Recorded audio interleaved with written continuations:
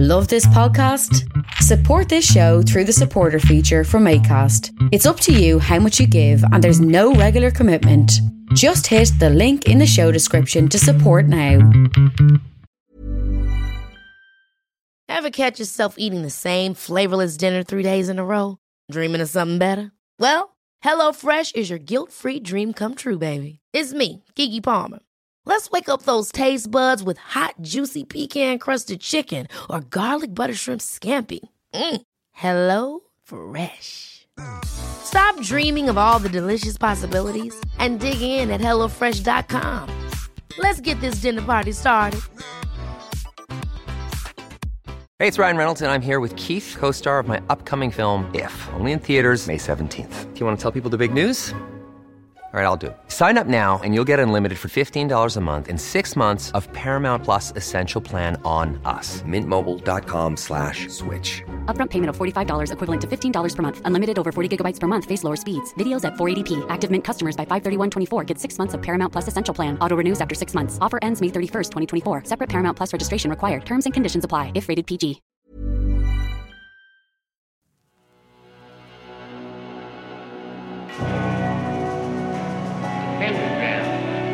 Dedicated to Henry Foreman.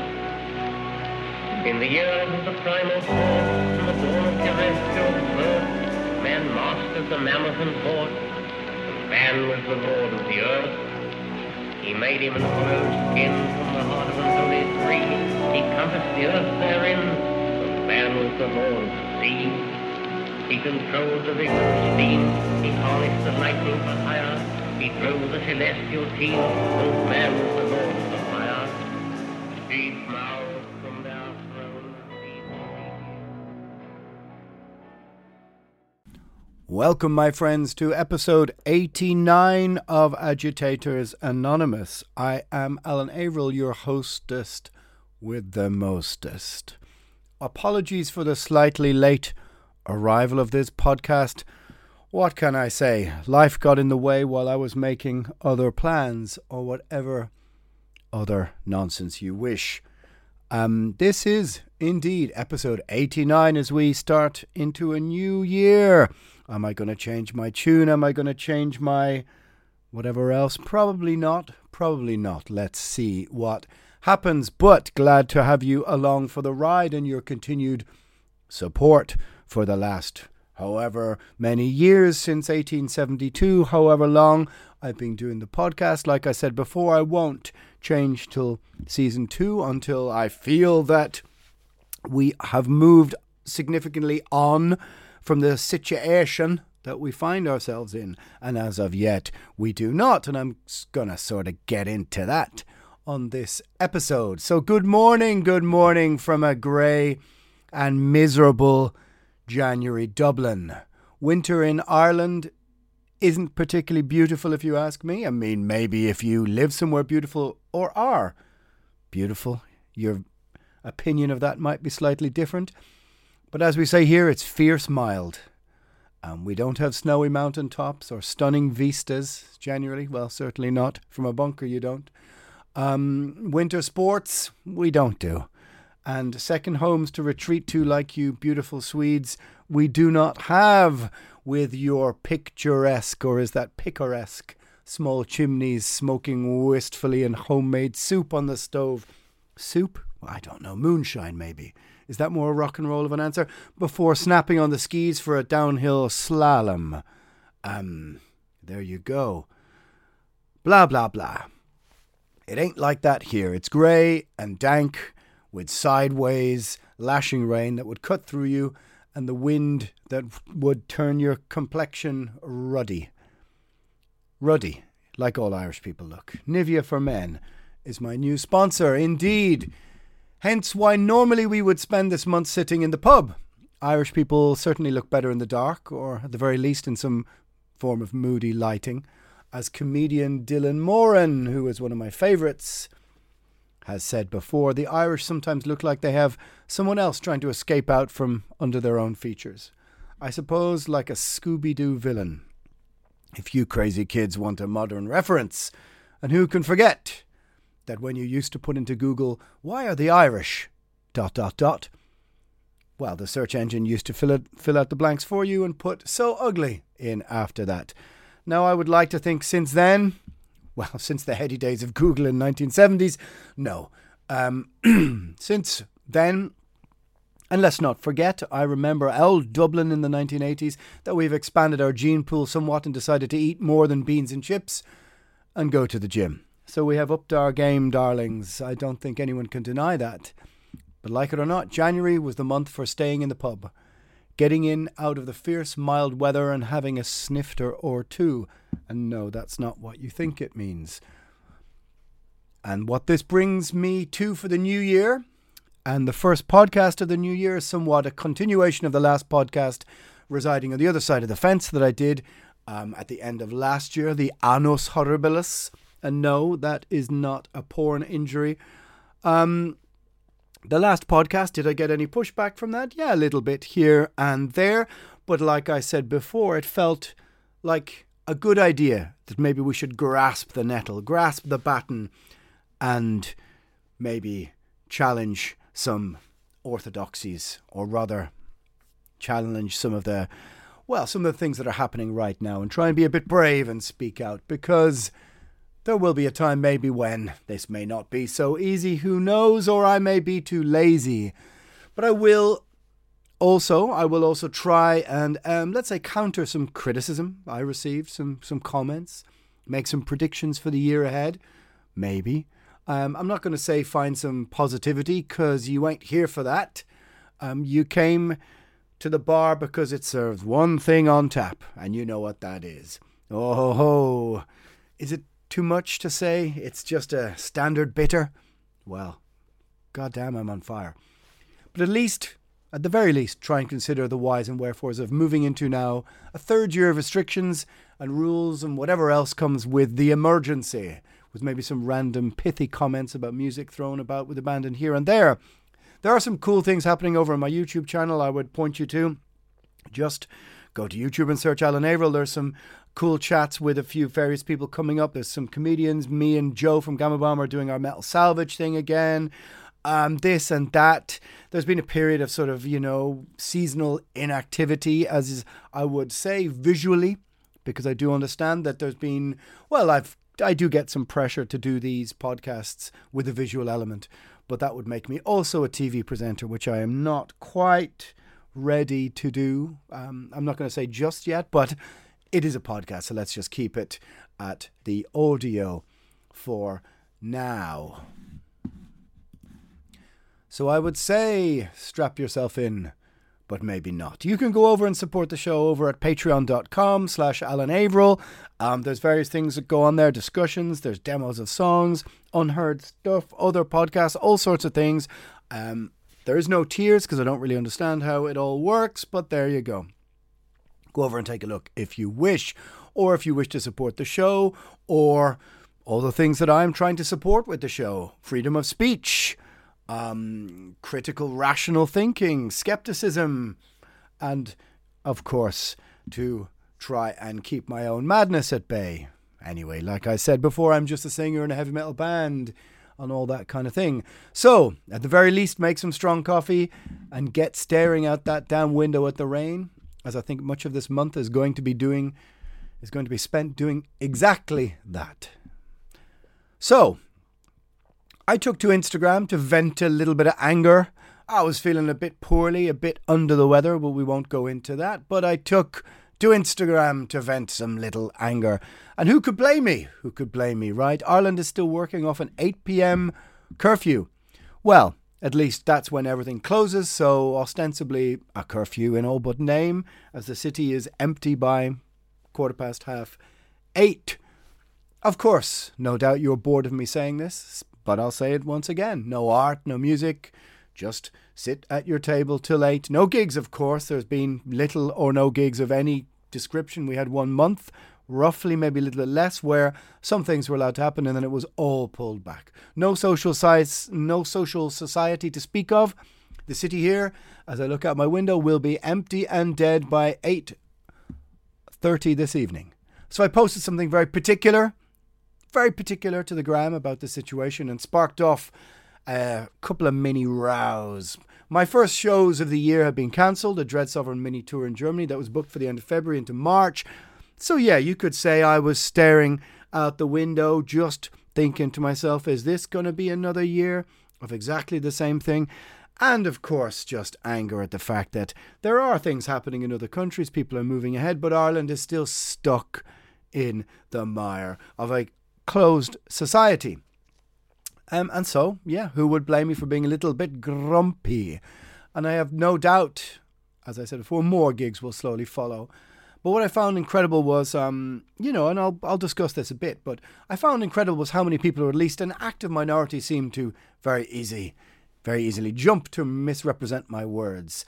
Angry at me for being angry. And I've said this to people before. Rather than protesting the protesters, why not try and examine what it is they are protesting about? Now, I understand that in a society that has been, in my opinion, perfectly siloed, and that means really played by institutions of power and state and the political class, in classic divide and conquer terms, to be at each other's throats over reasons they do not really know why or wherefore. This left and right, so-called, let's call it the emotional axis of left and right, and other pretty much irrelevant terms.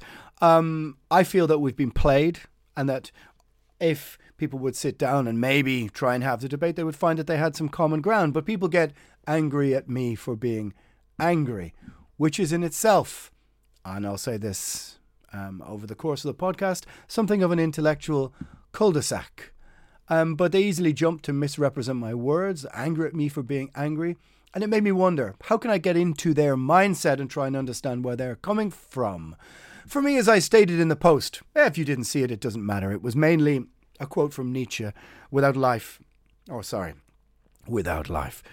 music, life would be a mistake. And then just basically a comment about Harlem was still shut, how the state and government lean into art and culture when it suits them, but will just shut it down at a moment's notice, while other countries are trying to move ahead and give people something, and that our unelected health officials are making these decisions, and that the whole of society has to stand behind them, and they are unelected. They are unelected, and some people took issue with my comment of that. But let's take a look. Let's dig under the surface a little bit. For me, as I stated in my post, the idea that an unelected health board, mainly one man, can make decisions which affect 5+ million people, and with such impunity. Now, of course, if you don't live in Ireland and don't know the context directly, then you can't be standing in the same place as me. You probably have your own de facto mini tyrants and mini Napoleons to deal with of all size and stature, but this is ours and this is mine. But for a country, as I said, that leans into being an artistic nation, the way art, music, expression, of course, has been treated, is absolutely terrible. And being part of that, this was the angle for my post. If you've written a book and decide that you want to have a book launch, you cannot. If you've written a play and you decide you would like to put it on in a theatre, you cannot. If you've written a song and would like to play it to some people who may listen, you may not in this country. But our country will, our elected leaders will, when there's a moment of pressure, go on about how much money they've given to the arts, which in reality, it seems to me, is just paying the rent for buildings that are sitting empty because they have decided that no one can use them. So, this is what it's about. This was my angle, questioning experts. Who am I to question experts? Was one of the angry sideswipes. Well, we're all free to question anyone. And that's kind of the point of the podcast, Agitators Anonymous. We're all free to question anyone. And the truth is that health, let's say experts, are not experts in economics. They are not experts in the drastic repercussions that restrictions have on society. They are not experts in the repercussions that holding many, many people at bay from their screenings, from their, let's say their cancer checkups, holding people at bay from attending hospitals or their local GP, all that kind of stuff. The knock-on effect will be massive from the things that are held at bay, so to speak, the restrictions. that they have on society, that are in place in society. They are not experts in economics. They are not experts in terms of people's mental health, nor are they experts in telling you how to pay the rent on your small business that's been shut for next to 2 years. So you can question experts when their decisions are impinging upon many other angles of society. It is your democratic right. It is your right. It is your freedom of speech to do so. If your objective as a so-called expert is only dealing with case numbers, then what else are you an expert in? When we consider the wider implications? I would say I am in a far greater position to consider the knock-on effects for the music industry and a musician's perspective than any of those people. That would make me somewhat of an expert, and so therefore in a position to discuss the dreadful effect it's having on the music industry. Of course, you are free to discuss any of those things. The idea also that somehow experts have also taken on a quasi-religious place in our society is very, very dangerous. For a practical example, because one thing I realize is that a friend of mine said, you're speaking in sound bites sometimes. You need to give practical examples to back up what you're talking about. And she said to me, I know the reason you do that because you've been thinking about this stuff for such a long time in such a obsessive, compulsive, in-depth way that you just haven't got the time to try and catch other people up to speed sometimes. And of course, because you're an impatient dickhead. Yeah, I would say good point. So, practical example in the trust of experts. For 50 years, the tobacco industry fought the notion that smoking caused cancer. Watch the documentary Merchants of Doubt, or just put in documentaries, tobacco industry into YouTube, and tons will come up. Merchants of Doubt, and watch. So the idea that experts are somehow untouchable is patently untrue. The idea that their expertise is not compromised is a very naive way of looking at the world. Of course they can be. Of course this is part of the problem with any modern narrative, that no one trusts anyone. I understand that. And of course, look at what's happened over the last 4 or 5 years. How could they? We were told one thing by the polls. This candidate in this election has a 99% chance of winning. Did they win? No, they didn't. Yet we are told to trust all of these polls that seem to bolster the government's and health officials' views on restrictions. Who are they asking? Are the polls simply just thrown out there to mould public opinion? I would say that that's probably more of a true reflection. As I stated before, you've all seen the YouTube clip, or else just go and have a look on YouTube, the clip of all the intros to all the shows on CNN that Pfizer sponsors. Good morning, blah, blah, blah, blah, blah, sponsored by Pfizer. So how then could you expect a medical expert on those shows following that intro to criticize the actions of Big Pharma? You can't. They are compromised by the fact that the show is sponsored by their the people they are in payment to, or whatever you want to say. This shouldn't be too hard to follow. The logical question is, of course, who funds the experts? Who funds the research labs? Does the funding for the research come from transnational corporations who have no wish for objectivity? The idea that this is not a reality is so naive that it almost hurts my brain. Who funds the research? Who funded the research for that lab in Wuhan? You may find your way back to the very same people who are telling us right now what is and what is not mandated. You will probably find the name of Mr. Fauci somewhere in there as well. Of course, I'm not saying every expert is like this, but we clearly have seen behavioral psychologists advising government and health officials during the pandemic. The nudge. So what is this desire to shut me down when I discuss these things? What is that desire? To be angry at the people who are angry? Because, in my opinion, if you are, then you have swallowed wholly the propaganda that states anyone asking a question is basically a verbal murderer. They want to kill Granny because they have a question. This is a very simplistic view of the situation that we find ourselves in, and is a very emotional view of the world that we find ourselves in. It is also a very faith-based view of the world, in my opinion. It's about faith. More and more, I feel it is about faith. Some people have faith, others don't. And on any level, people don't like when you challenge their faith. Of course, I understand that society as it is may collapse if we did not tell ourselves grand narratives or have brand loyalty to flag, nation and state. But on some level, you have to be able to step outside that, sometimes to view things objectively, or at least to understand that the truth does lie in the grey area between those things, and that the polar opposites don't really hold any truth in the context of a grand narrative, or trust. You have to have trust that the police are doing a certain job in keeping bad guys from your door, etc. But we do know there are corrupt policemen. We have known that. We do know the police are sent out to the. We do know that the police are sent out to the streets to do the work of corrupt politicians. So is it simply that I'm questioning someone's faith? The faith that all these experts have our best interest at heart is patently untrue. Did they have your best interest at heart when they sent your sons off to war in a foreign land? A little bit of Riot lyrics there for you. No, they didn't. And the list of all of those things is endless. When we were small kids, as an example, I was just telling somebody only the other day, when we were small kids in Ireland in the 1980s,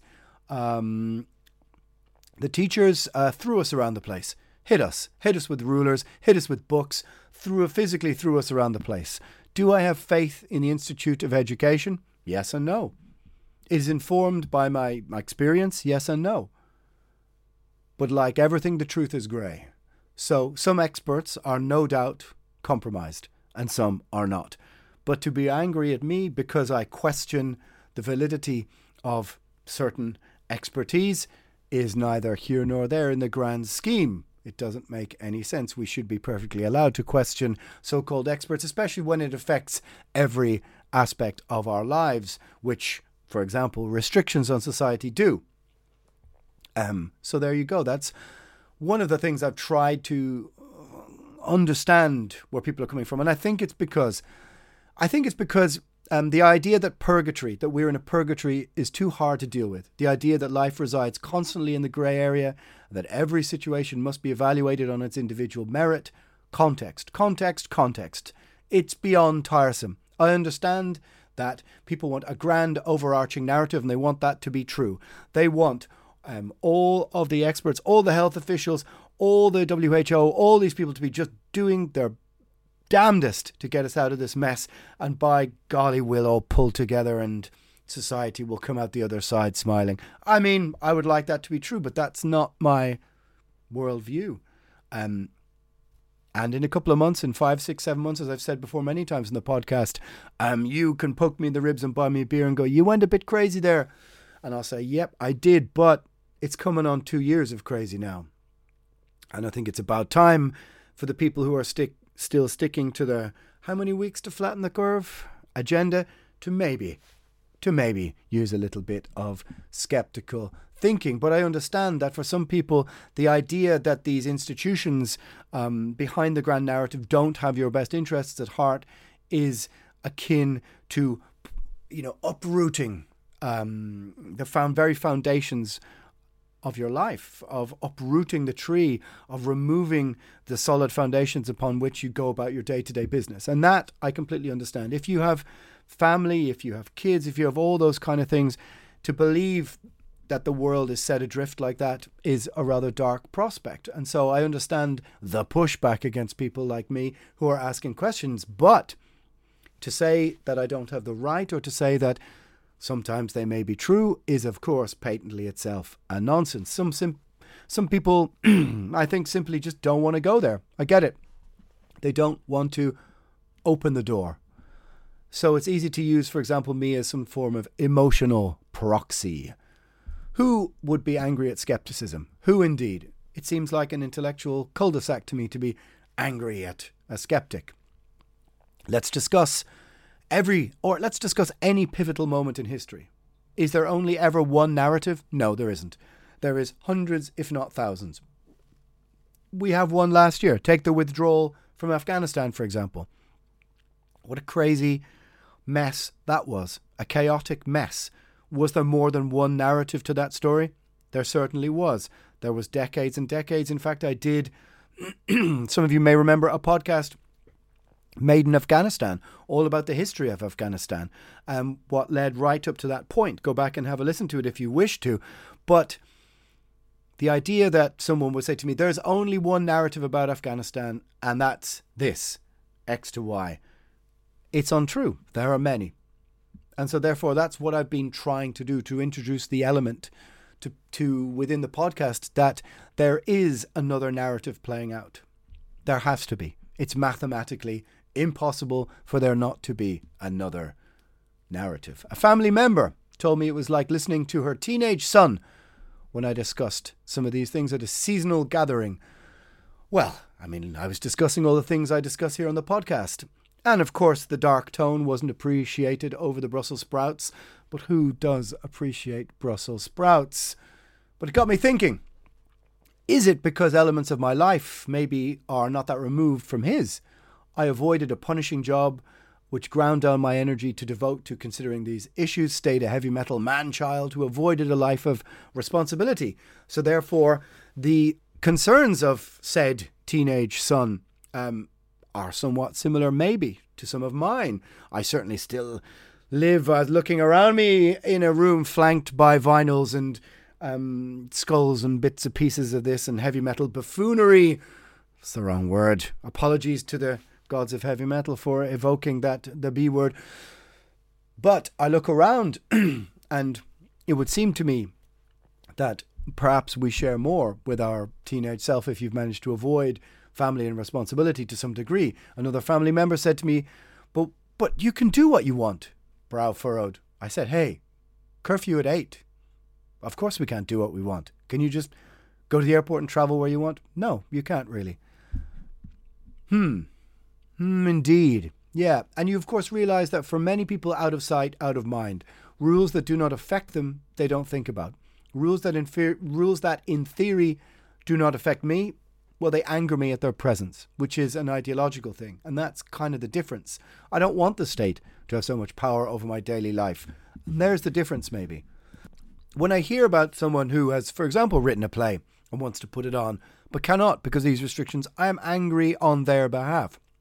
And that's part of the problem of the situation that we're in, is that people will only, it would seem to me, many people only engage with some of the things that are happening when it directly bumps up against them. Ask them to, for example, spare a few moments of anger, to offer up a limb for musicians who are quite literally the last, or going to be the last to be allowed out of the pen, to try and be active live musicians in this world. And most people are like, well, you know, yeah, I've got this thing to watch on Netflix. Can you stay quiet and get out of the way of the TV? So I talked with said teenage son, and we discussed, well, his name is in the title. We discussed Rogan. We discussed Joe Rogan. And then I realized, this was one of the most common strains. Rogan is the most powerful person possibly in the world right now. One of. And if you ask me, in the pandemic has been one of the most righteous voices. As in trying to get to the nub of what's happening during this period, during the pandemic, trying to interview different people from all sides. Has been trying to have both sides of the debate, which, let's be clear, big tech has been trying to censor. Oh, no, there's no such thing as big tech censorship. Oh, come on, really? Don't believe me? Then take a look at the furor around Robert Malone, one of the inventors of the mRNA vaccine, who had his Twitter removed, went on to Rogan subsequently, and then the episode was blank. The video would not work. All sorts of technological mistakes or, well, fuckery was happening in order to, it was clear, stifle the debate. Is this where we are? Where one of the inventors of the process you were being asked to trust in order to gain some freedoms back is being censored by the other half because they don't like what he has to say? This is another narrative. So if you've been angry at me for saying, oh, there's another narrative, there is indeed another narrative. And if you're one of those basic white biatches who wail on Rogan simply because he's like a symbol of the patriarchy, I had in brackets there that I should affect an accent. Come on, wise up, really. I get it. He's a white male who hunts, but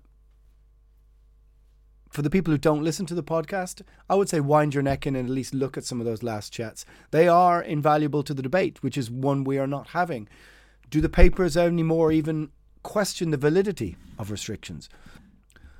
Do they even discuss those things? And I mean, like we said before on the podcast, in the beginning, discussing the laboratory leak would have called you a conspiracy theorist. Now it's widely accepted as the most likely possible outcome, and everybody went, yeah, whatever.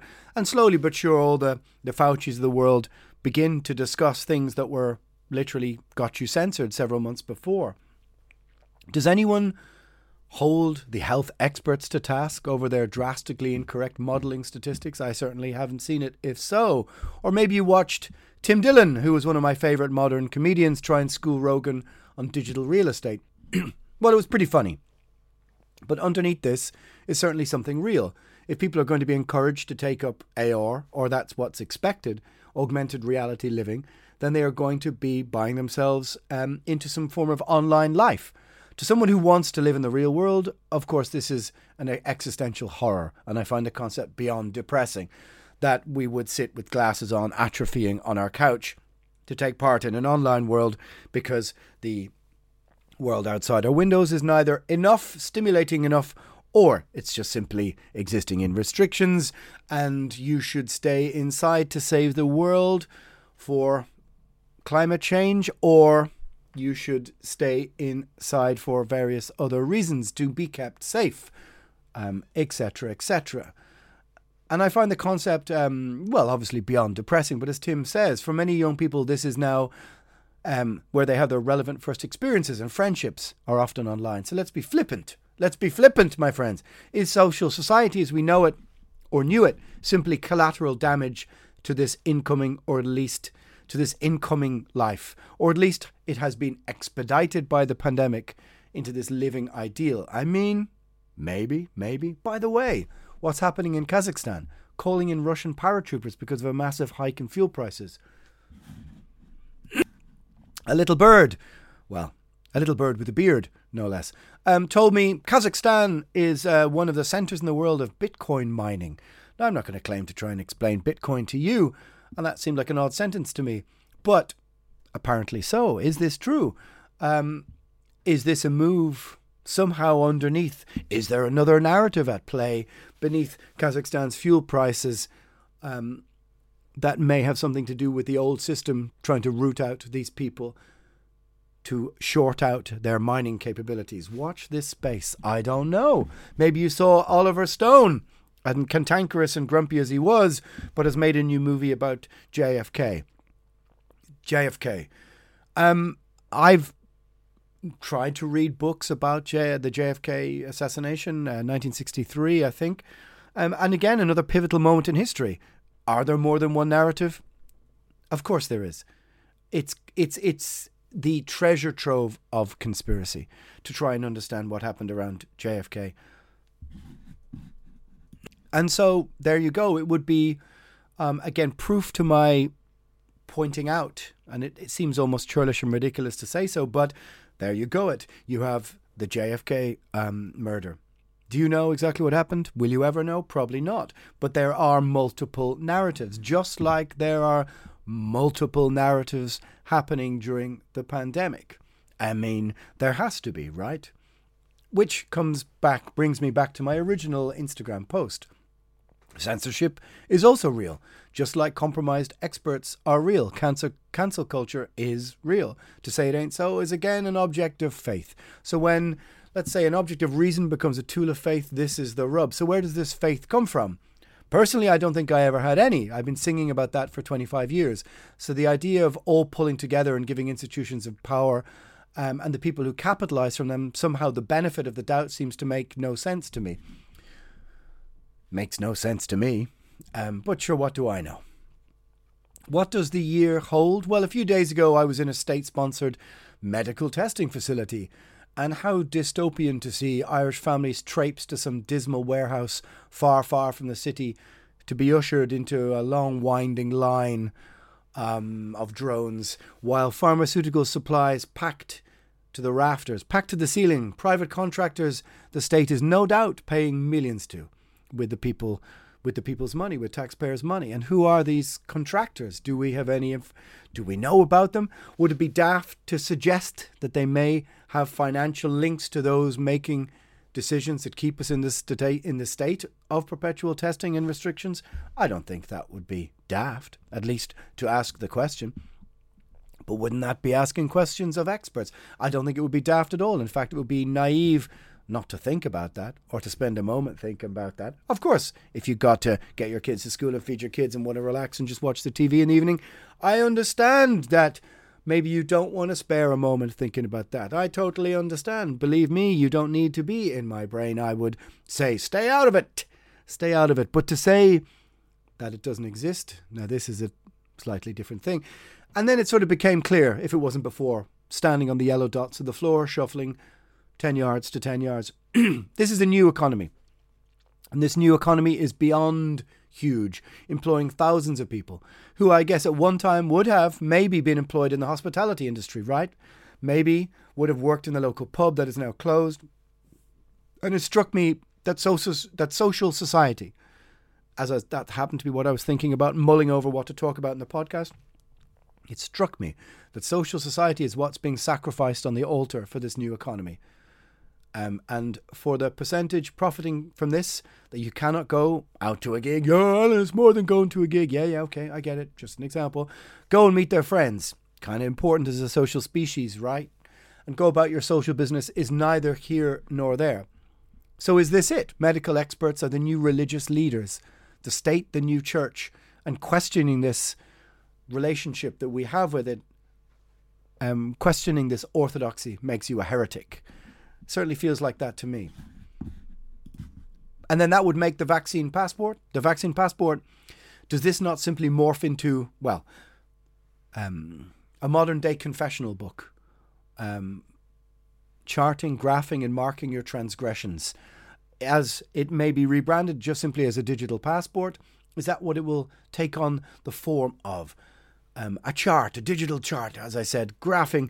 You go to the box to confess your sins, only that it will be done digitally to a form of the Chinese social currency system, which is in the post for our society. Maybe, maybe not. And grant the state more power and control over your lives. Grant that new church all of these new powers. Ironic that an atheistic system might be giving us our new prayer book. Could it be? Probably not. Probably not, you say. Who knows? It's certainly worth a thought, because here we are and that technology already exists. Is it just that some people need this faith-based system in order to live their lives functionally?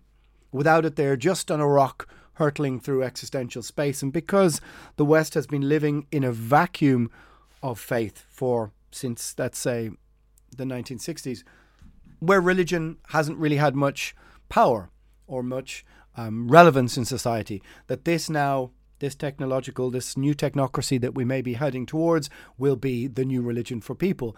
And people who do not wish to subscribe to this new model of living will be, as I said, heretics. They will be heterodox. And so, as I said, are maybe the people who are angry at those who are proposing, holding their hands up and going, I wish to poke my head above the parapet and say, I'm a heretic, I have a question. Are the people who are angry at them those who merely want a structure of understanding, of faith-based understanding, to be able to live their lives, and don't want to open the door to all of those questions about faith? And coming across somebody who wants to ask those questions is simply upsetting. And as we know very well, upset is something that being offended is something that is almost will cast you as a heretic to the fire if we live in a society that prizes safety so much. Being angry at those of us who have heretical questions, I don't need to see your ghosts. If you need them to survive, that's okay. No, Alan, come on, fair enough. I'm being hyperbolic and irritating for effect. I get that, no problem. And feel free to send the podcast to somebody you know who will be annoyed at this. It might not be this at all. And for the most part, and let's be fair to the people who are, let's say, questioning me, it might just be that what this is for the most part just a risk-averse bureaucracy trying to deal with the situation as best it can, but flawed and human, and being flawed and being human about it. And that this final variant is the last gasp of the virus, and that by spring we'll be back to something approaching normal. The vaccine passports will be forgotten as they were promised once there was no more pandemic. We'll go back to approaching normal, and we can all hug and embrace and dance with a stranger. Do you remember I said that? This summer I said you will never dance with a stranger, and I got quite a few emails, rather sad messages from people once they realised, like, oh, yeah, we don't. Of course, this is very possible. If you have been following the podcast, of course, and listening really to what I've been saying the truth resides in the grey area, and I've never ruled out that it is just that. Or does it mean that between now and spring there has to be a new narrative, a new dominant story in order for restrictions to stay in place in one way or the other? Is it enough to say, just in case for your own safety, we'll keep some? Certainly we've been sold safety over freedom for 2 years, and people's habits have changed. I see that in people. Or it might it just be, let's put forward a certain dark scenario, a hypothetical. Pull your chair closer. Talking to friends who work for government, it appears almost every other meeting is about pivoting to digital tourism, to AR tourism. And economies that were shattered, small businesses that were based around tourists arriving to their small towns, who are being on their knees because of restrictions, are basically being told to meet that shortfall, you should pivot to the AR economy. And that meeting, and if the meeting is not about that, it's about pivoting to the green economy. Carbon footprint discussions for individual people, for small businesses. So let's just run with that scenario for a moment. Of course, Ireland has always been paternalistic in its approach. It may be a matriarchal society, I think, but paternalistic in its approach. But if you read the World Economic Forum, Great Reset ideals, etc., which, maybe hokey, maybe not, the theory is, amongst others, that this is prepping. This is prepping for a generation that are going to be encouraged to stay inside. As I said before, digital real estate, digital relationships. So lockdowns, which had no precedence, now have precedence, get us used to this idea. And the slow removal of freedoms, i.e. socialising, is part of this prepping. It might not be true.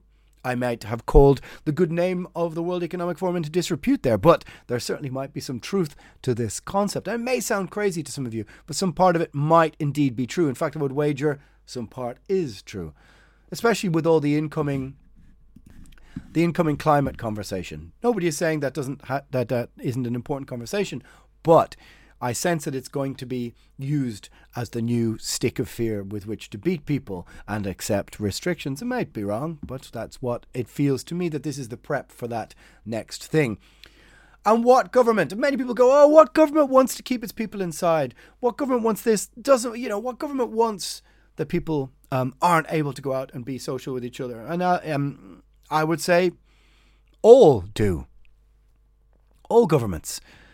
The very nature of government itself, rule and law. Why would they not want more rules and more laws? I mean, think about it, really. What government doesn't want cities that are easily policed showrooms where only rich people come out and eat and live in and spend money? Where nightlife and socialising is a controlled environment via access passports, which are, as I said, controlled by institutions of the state.